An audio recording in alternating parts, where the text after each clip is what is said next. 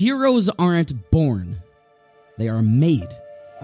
When an individual will show so much sacrifice and endurance for the greater good, for his people, for what is true and right, he is crowned a hero. He is heroic. And in the ultimate story,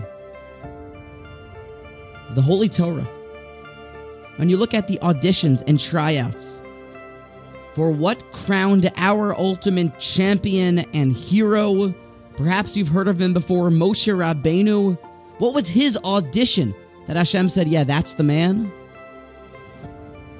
There's only one episode. We are only told one little lead up to his anointment as our leader.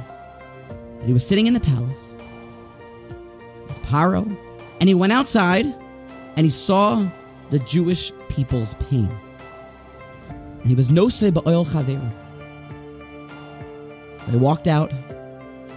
He felt bad for them. The Medrash tells us he put a sack on his back to try to schlep it and feel the Jewish people's pain. Rashi says he was nasa ve'einav ba. He went out of his comfort zone. And when Hashem saw this noseh ba'oil chaveru, feeling for other people, that is the quintessential Jewish leader.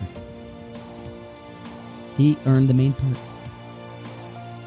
And so now at this time, when we so rarely have an opportunity to work on noseh ba'oil chaveru, it's hard to even think of this as some opportune time to do anything. But we are where we are. And we need to do something. And how easy is it? Explained by Elephant. To try to leave your comfort zone. To try to feel the pain. To really be there, mentally and emotionally, for the mothers and fathers and the young boys that are going into this hornet's nest of Gaza. To be nasan einav ba. And like this, you're acting heroic like Moshe Rabbeinu. When Rabbi Yerucham was organizing the letters of the altar of Kelm, indeed the very first step in greatness is noseh ba'oil chaveru, because it seems that you can just get out of your comfort zone and see life from a different point of view, one that may be from Hashem's point of view and your friend's point of view, and it's not all about love of self. So noseh ba'oil chaveru, not in a way that depresses, not in a way that makes one feel melancholy, but feeling maybe with a 5-minute worry time. Maybe with only 30 minutes that you look at the news.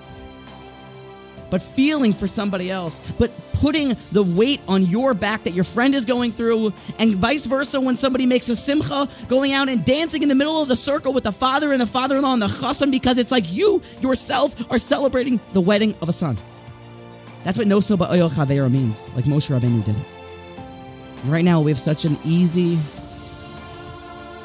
opportunity to feel the pain, the horrible tragedies that so many people that are so close to home are going through. It's a tragedy that all of us should go out of our way to feel.